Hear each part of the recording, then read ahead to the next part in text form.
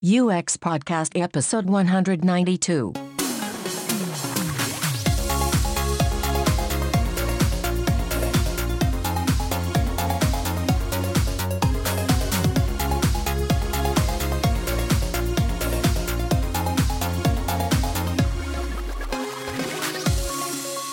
You're listening to UX Podcast, coming to you from Stockholm, Sweden. We are your hosts, James Roy Lawson and Per Axbom. With listeners in 177 countries, from Northern Mariana Islands to South Georgia and the South Sandwich Islands. Wow, now I have to look up where that is. Well, yeah, I've got a hypothesis. I think the listeners out there have some really exciting holiday destinations. Mm. Yes. One of those Mariana Islands. They're in the Pacific, kind of north of Australia and south of Indonesia, kind of thing, and South Georgia and the South Sandwich Islands. Those ones I know because that's a British territory, and it's where you go. It's where you go if you're going to go to the Arctic. Or the really? Sorry, the Antarctic down there. Oh yeah. So it's full of penguins. Right. So you suspect listeners have been there during the summer? It's a hypothesis. Yeah. Our guest today, I think, needs no real introduction. I mean, she's been around for a while. I'm reading from her LinkedIn profile now, and it's funny because you never know how often people update their LinkedIn profile.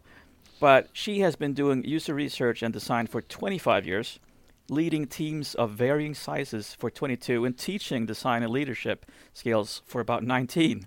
And Kim Goodwin is her name. And today she's the VP of Product and User Experience at Patients Like Me, where her team helps patients with serious diseases live better today and drive medical research for tomorrow. So after Kim's enlightening talk at UXLx this year, called The Values Are the Experience, we sat down to talk with her about seeing the organisation as your design medium, influencing the people who make the big decisions, the importance of soft skills for designers, what it means to be human-centred versus metrics-centred, and the power of self-reflection.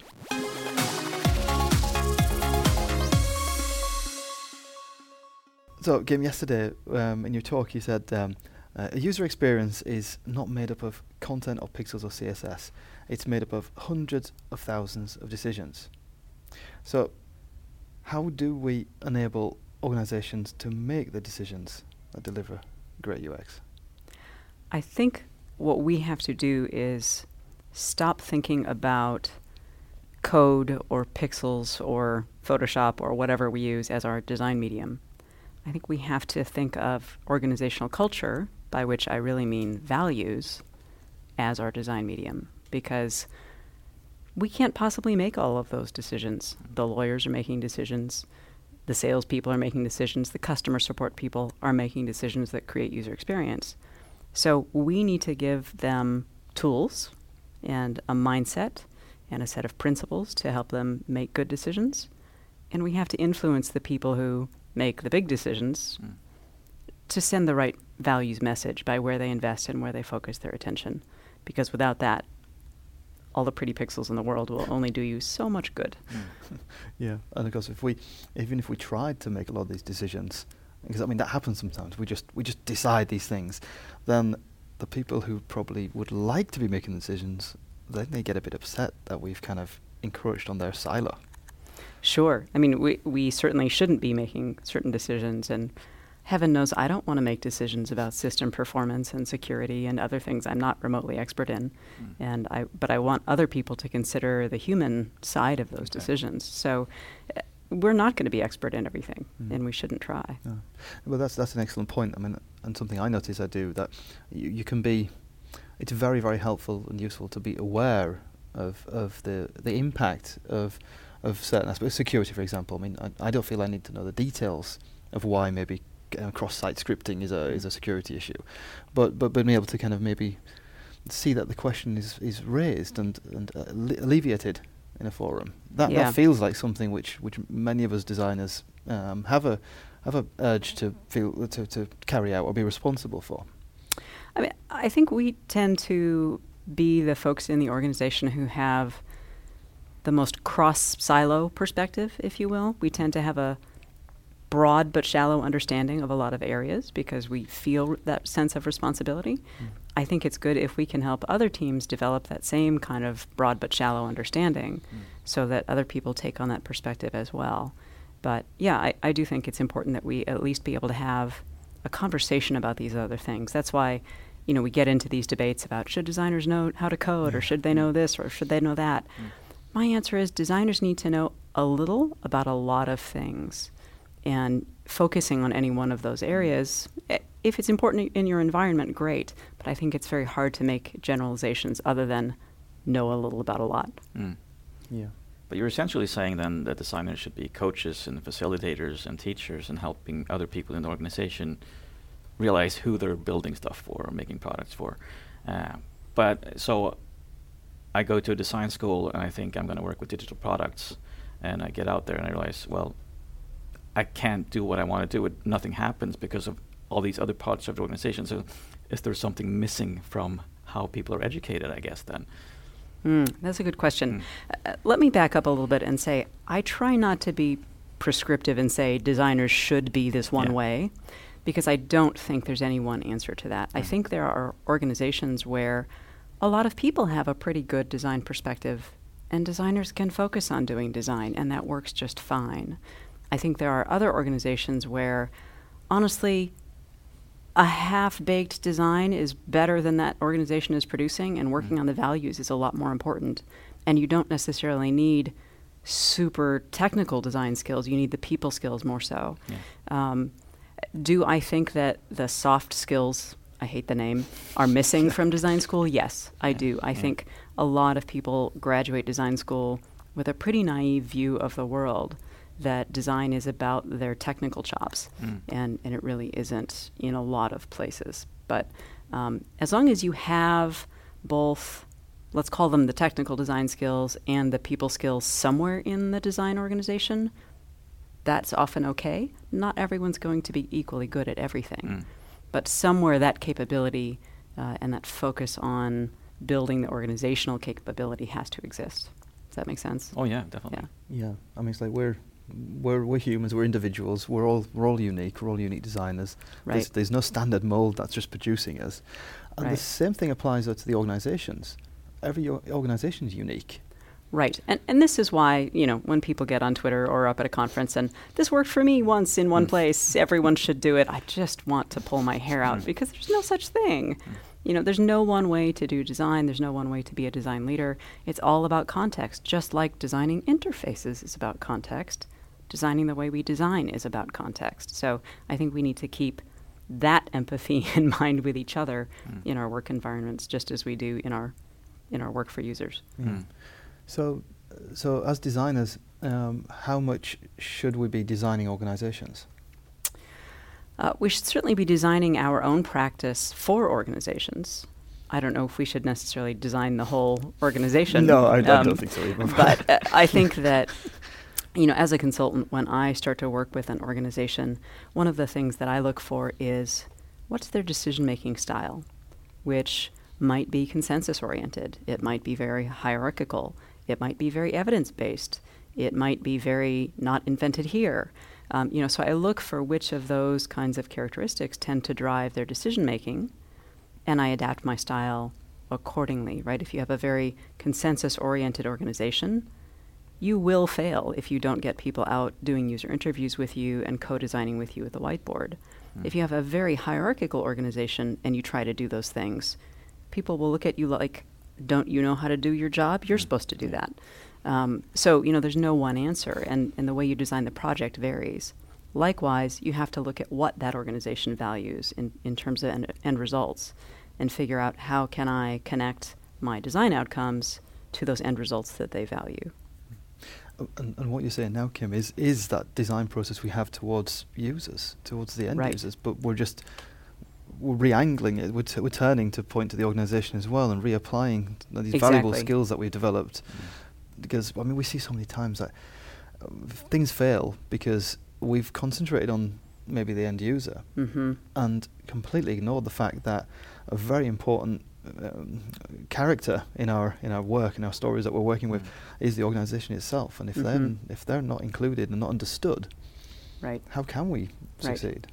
And I think that, this is frustrating sometimes as a designer because you think, well, my colleagues aren't trying to adapt their work style to me, so why should I adapt to them, right? And it can feel very frustrated, but you can't control other people's behavior. We can control our own behavior, and we'll be more successful if we try to design it around other people within reason. I mean, that doesn't mean we want to adapt so far that we're rolling over and not standing up for what we know to be a more effective design practice. So there's a tension there. We want to adapt, but not yield what we know works. Yeah. But where do I start? Because I mean, a lot of designers, I think, are recognizing what a big problem it is that they're not getting heard by their organizations, but they just don't know where to start. Do you have like a piece of advice there? Start small. I think you really have to focus on small victories and think about the people you work most closely with across other disciplines, and think about who among those people is influential, who can you win over, who can you make look like a hero, and start turning them into an evangelist. And then you work your way out from there. I think one of the challenges that I see a lot of organizations go through is, the CEO reads a book or sees a presentation or something and says, oh, wow, we need to do this design thing better. Back in the day, I had a CEO say to me, I've seen the light. I have an iPhone now. You remember when that time period in our industry hit, right? And all of a sudden, he wanted his complex medical treatment devices to have iPhone-like interfaces, to which my response was, please, no, you'll kill people. But his enthusiasm was there. Yeah. And senior leaders tend to think, oh, well, I told people we were going to value design, so why hasn't it happened yet? They kind of expect it to be an overnight transformation instead of a multi-year process where they have to keep repeating themselves and clearing a lot of barriers. So, designers go into a situation like that, and the CEO says, make it so, and they think, well, I'm going to pick the biggest, showiest project in the whole company, and that's just a disaster in the making. You have to pick something that's familiar, where design is the only thing you're experimenting with. You know how to build it. You know how to otherwise execute that project. And design is the new variable. Yeah, exactly. Yeah, so the proper scientific method of working, you can't change everything at once, so you have no idea what impact you're having. Right, and design as the new thing will get blamed for the failure, even if it's actually technical complexity or some other aspect of the business that is the failure. It's an easy scapegoat when design is new. It is. It seems like transparency perhaps is one of the routes that I tend to think about when I want to walk down this path, like including more, even developers, including them in usability testing sessions, but videoing those and showing videos of them to managers. That's when people tend to see the light. They understand that we are actually talking to real users and they're having real problems. But when they see that in a usability report, they just don't get it. They understand, you did the report, now can we get on and release the product? Yeah. I hear this from design researchers and also from designers who do design, but when people have a research specialty, I see that sometimes they try to hold on to the research and own the research, and they'll even say, the design team isn't using my research, to which my answer is, you just answered your own question because you called it my research, and it can't be your research. You've got to at least involve the design team, even if you're in that hierarchical kind of culture. If you're in a more consensus-oriented culture, you need to involve a lot more people than that in the research and the design process. Because of what you're saying and what you really started your talk with yesterday, which I loved, was that this is not a design problem, it's a human problem. We're not human-centric enough, really. So we need organizations to understand the people more. So I guess that is our job now, is to better help all the people within the organization understand the people outside the organization. And to do that by understanding the people within organization Exactly. ourselves. Exactly, each So of yes. us. Circle. Yeah. It is very circular. Yeah. As we said, that we can't control the organization, but we can influence it. Right. Yeah, there's something I learned a long time ago, I don't remember where, about being clear about what's the stuff I control, what's the stuff I influence, and what's the stuff I'm worried about but can't do a darn thing about. And you just have to let go of that outer circle of stuff and focus on the inner circle and the middle part, and think about, well, what in my behavior is contributing to me being successful in this environment or not? What can I change? And start there and think about how could I be practicing differently? How could I, design this experience better for my colleagues, for my clients? And then you can start to influence from there. Yeah, such a waste of energy when if you haven't worked out that part of your world there that you can't influence and can't do anything out, and you're plowing your energy into trying to do something with it, and that can be really depressing and frustrating. It really can be. Mapping it up and being able to kind of say, okay, we can't do anything about that. Right. Mind you, like all of us, I have days when I focus on those things too. Yeah. But overall, if you focus on what you can do differently, I think that's the biggest lever. And it seems to me the critical aspect of this is that we realize that we're not getting the designs out that we would like. But of course, that has consequences. There's impact. It means that a lot of people are actually getting hurt when we're not able to design the right way. And that seems to be happening now, is that we're getting so many reports of people getting hurt by design. And we say by design, but it's because we couldn't get it out the way we wanted to. So I guess that's an argument in itself as well for helping organizations realize people are actually getting hurt. We're making it worse for them right now. Yeah, I think there certainly are products out in the world where teams are trying, but the actual consequences of the design are negative in a lot of ways. I think social media is sort of the big showcase example of that right now. It's undermining a lot of things when none of the teams, of course, intend to do harm. I think it might be a little naive to assume that if only they had listened to the designers, it would be different. Yeah. Because I think there are a lot of design teams that are focusing on the metrics they're being asked to focus on without necessarily questioning that as much as maybe we should be. So, that's why I say we need to remember it's human-centered, not metrics-centered. Yes, pay attention to metrics, be good at metrics, but help the organization see beyond them as well and question if that's the right metric. But yeah, I think we do have to help everyone understand that better is better than nothing. Make sure that we're not doing harm and understand which of our battles to fight.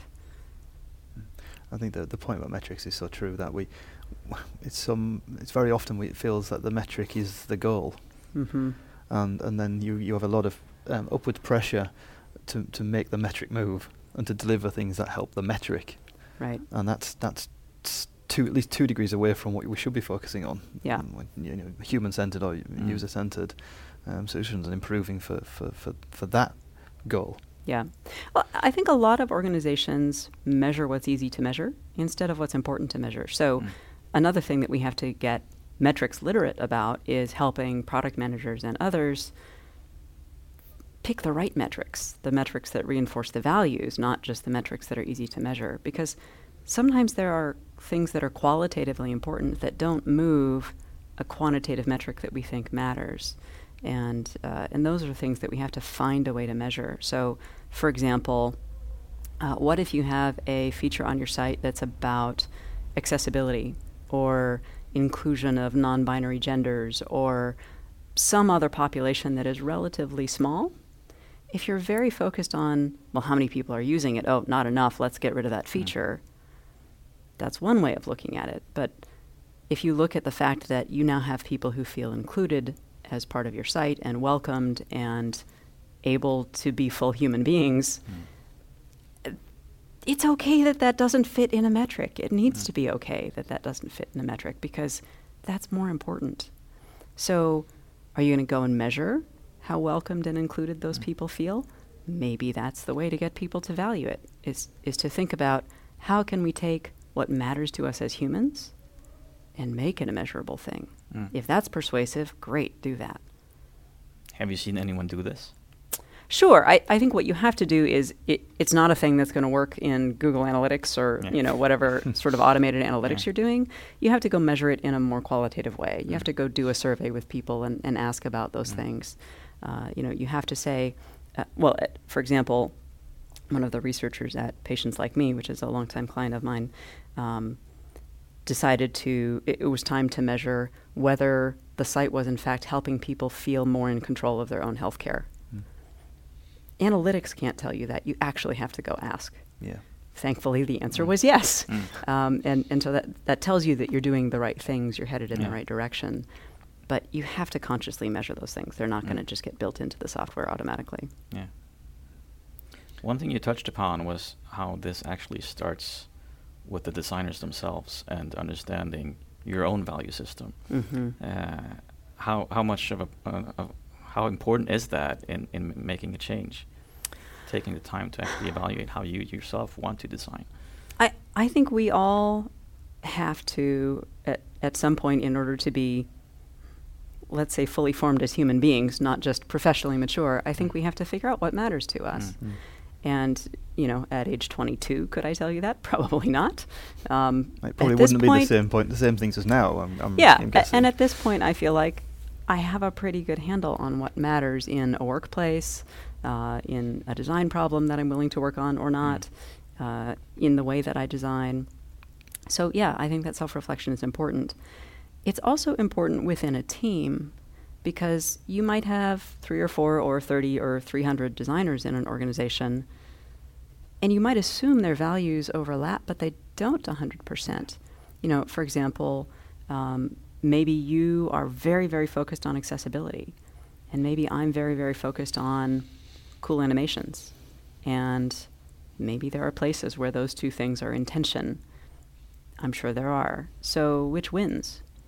If we as a team have shared values, we know where to draw that line. So one of the exercises that I do with design and product teams is I set up a values conversation. And, I basically say, if we have to make a trade-off between X and Y, what should we do? And I force people to line up at positions in the room. I basically give them a spectrum and make them stand somewhere physical. You can't not take a position. And then we talk about, why are you standing here? Why am I standing there? And we help each other see one another's point of view. And ideally, we come to some agreement about what are we as a team going to prioritize. And that's one way that design teams can start to influence the higher level organization values, is by articulating them as design principles. It's kind of a backdoor to start influencing values sometimes. Of course, they're more successful when they're aligned with the organization's higher level values. That to me sounds like the answer to where you should start. The team, with values? Yeah, with the values of the team and actually having that discussion. I think it's a great place to start, yeah. I think it ties in what we said as well about sorting what you can influence and what you can't influence. I mean, this is in a short-term perspective. I guess influencing your team is something which should be achievable for most of us. Right. And, I think that it's good to have that discussion with the design discipline. I think it's also good to have that discussion within a product team, right? Because very often we're sort of cross-function, we're matrixed in an organization.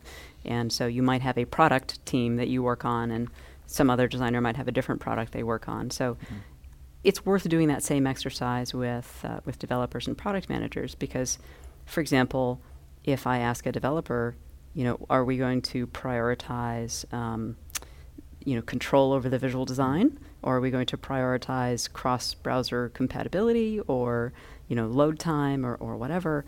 We're going to have slightly different values about that. And, we need to be able to articulate them. And we're not going to find black and white answers to everything. But as long as we understand why people are coming from that other point of view and where we are drawing lines, I think that's important. For example, what are the things that we would never do with users? What are the things that should just be unthinkable in our team? That's a good place to start. Right. You can draw the line in the sand effectively. This is what we do across. Right. Yeah. Here's what we aspire to. Here's what we will never do. There's a lot of gray area in between those. And as long as we start to build trust and some conversational tools around it, the gray area gets easier. Now, if I'm a junior designer listening to this right now, and everything is so open, and you can go over here, and everybody can do it differently, and all organizations are different. It's hard. Who am I as a designer? What do you expect of me? Existential, that. Yeah. No, but I'm thinking that it must be so hard because we've been talking before about UX designer, even the competencies that go into that. We argue about it the whole time. Now it feels like we're even expanding on that. Now you have to think about the bigger picture in a way that you've never learned or thought about before. Well, I hear you. Yeah. I think the amount of things that various people tell junior designers they need to master is a little absurd. Honestly, I think half of those things are very trainable, and I don't care if people have mastered those. As long as you're a good communicator and a good listener and a good problem solver, frankly, the rest you can figure out as you need to. But I think what we're talking about, values, that's not unique to design. I think that's a skill everybody in the professional world needs to have. Anybody who's trying to build products or solve problems. I think you need it in government. I think you need it in customer service. I think you need it in a lot of places. It just so happens to be sort of at the forefront of our field right now because of some of the issues that we're seeing out there. I think we're talking about ethics and thinking about ethics in a way that maybe we haven't, whereas, say, in healthcare, those conversations have been going on for a long, long time. Yeah. And they're newer to us. Exactly. So we're growing up. It's a good thing. I think a part of it's also maybe connected to the way in which we are talking more about working in a scientific with the scientific method and the scientific process. So I think that's maybe given us enlightenment about how the science community works, and not just medical, but how you would have ethical research in science, hypothesis testing, and so on, and that's lapping onto us. It's kind of washing. It's like waves coming onto the beach, and kind of like we're picking up more of this, and realizing it's useful and applicable to what we do. It is, and I said in my talk yesterday that I've come to see technology as the largest human subject study ever done. Yeah. We're all being experimented on every time we use anything internet connected, basically, because either it's collecting our data or it's trying to influence our behavior, right? It's either an observational or an interventional study or both. And we haven't consented to a lot of what's going on. And, you could argue about whether that's maybe an extreme lens, and maybe it is. Maybe I'm trying to make a rhetorical point, but there's a lot in there about how you treat people and how you manage that experience. And, I think in design research, you don't necessarily think about, I'm going to go talk to some people. Why is that a big deal? Okay, well, what if they share something confidential about how they feel about their job, and you don't take good care of that information and it gets out? Real harm could come to that person. And these kinds of practices, even just in our own informal data collection, need attention. And I think we have to think about how might people come to harm when we do just ordinary everyday design research. What about that experience might be uncomfortable or potentially unsafe for them? It's a valid question. Yeah, it is. Food for thought. Thank you so much for sitting down with us, Kim.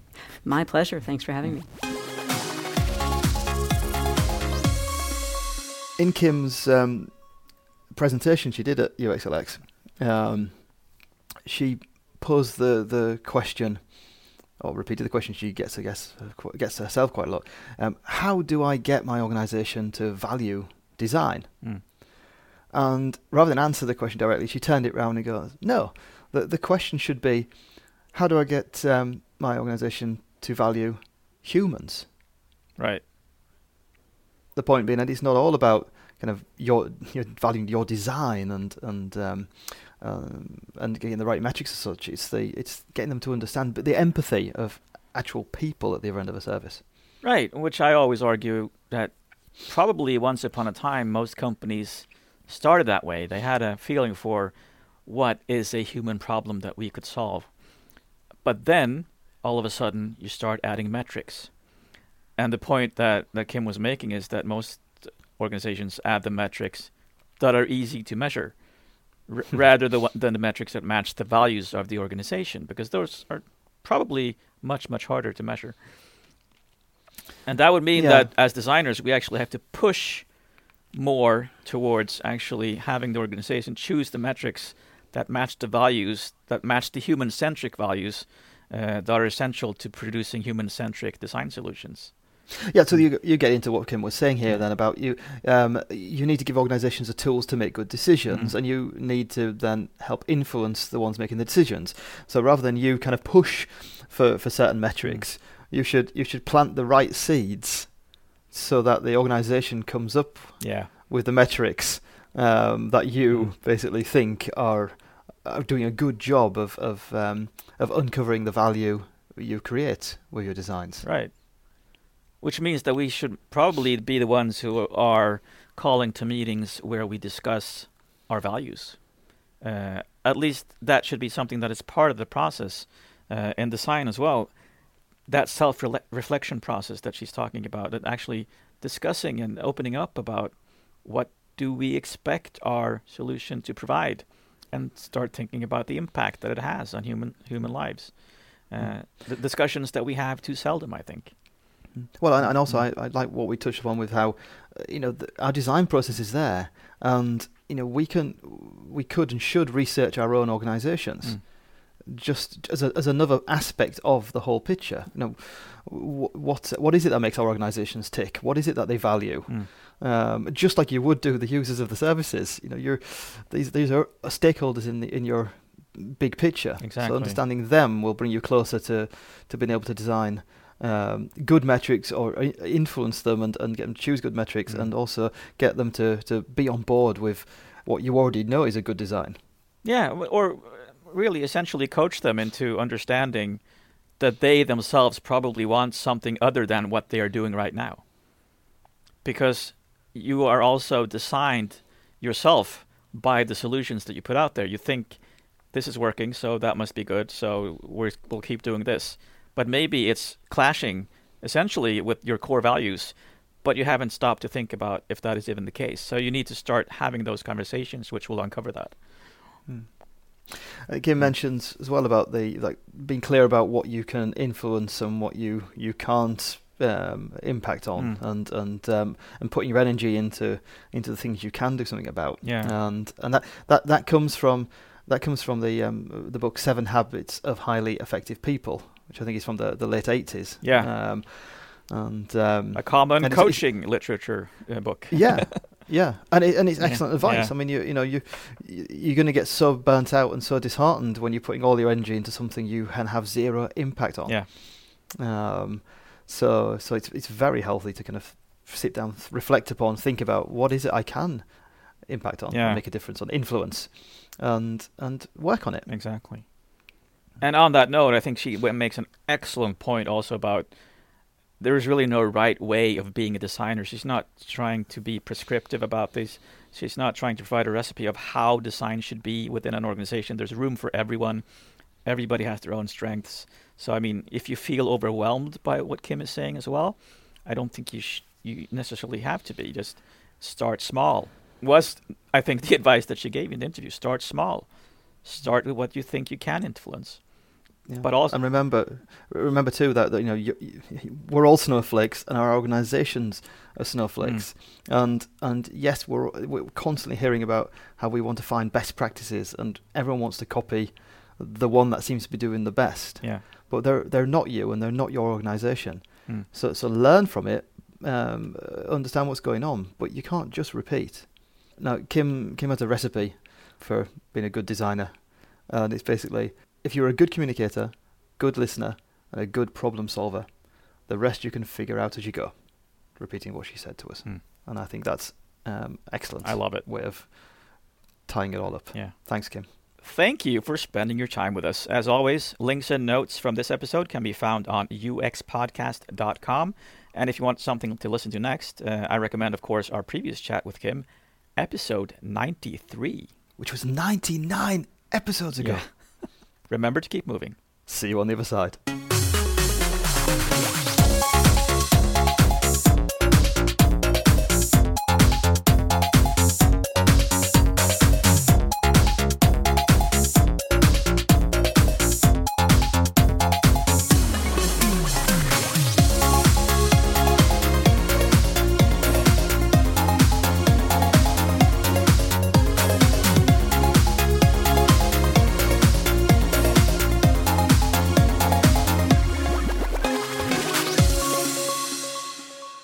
Knock, knock. Who's there? Wooden shoe. Wouldn't you who? Wouldn't you like to hear another joke?